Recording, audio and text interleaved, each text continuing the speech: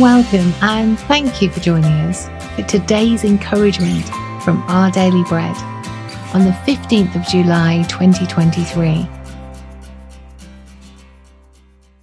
The Bible reading today is Colossians chapter 3, verses 12 to 17. Therefore, as God's chosen people, holy and dearly loved, clothe yourselves with compassion, kindness, humility, gentleness, and patience. Bear with each other and forgive one another if any of you has a grievance against someone. Forgive as the Lord forgave you. And over all these virtues put on love, which binds them all together in perfect unity.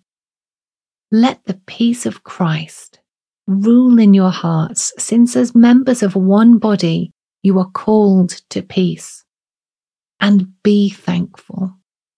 Let the message of Christ dwell among you richly as you teach and admonish one another with all wisdom through psalms, hymns, and songs from the Spirit, singing to God with gratitude in your hearts.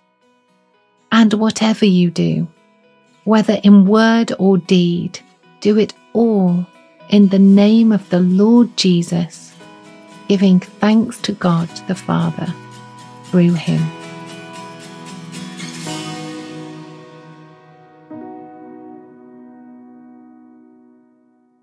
Today's article, titled Empowered for the Everyday, was written by Lisa M. Samra.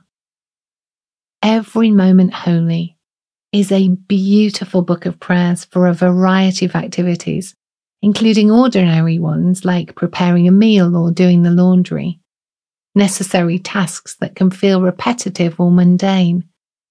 The book reminded me of the words of the author G.K. Chesterton, who wrote, "You say grace before meals, all right.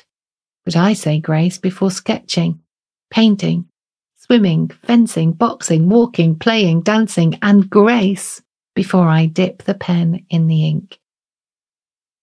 Such encouragement lifts my perspective on the activities of my day.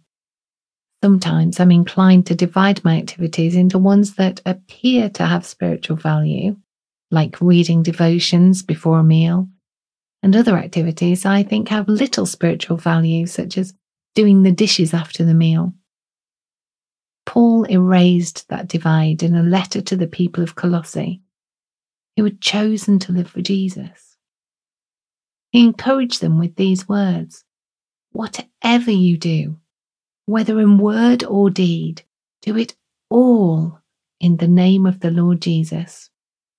Doing things in Jesus' name means both honouring him as we do them and having the assurance that his Spirit will strengthen us to accomplish them. Whatever you do, all the ordinary activities of our lives, every moment, can be empowered by God's Spirit and done in a way that honours Jesus.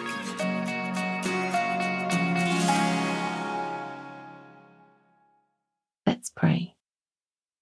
Jesus, empower me by your Spirit to honour you today in all that I do.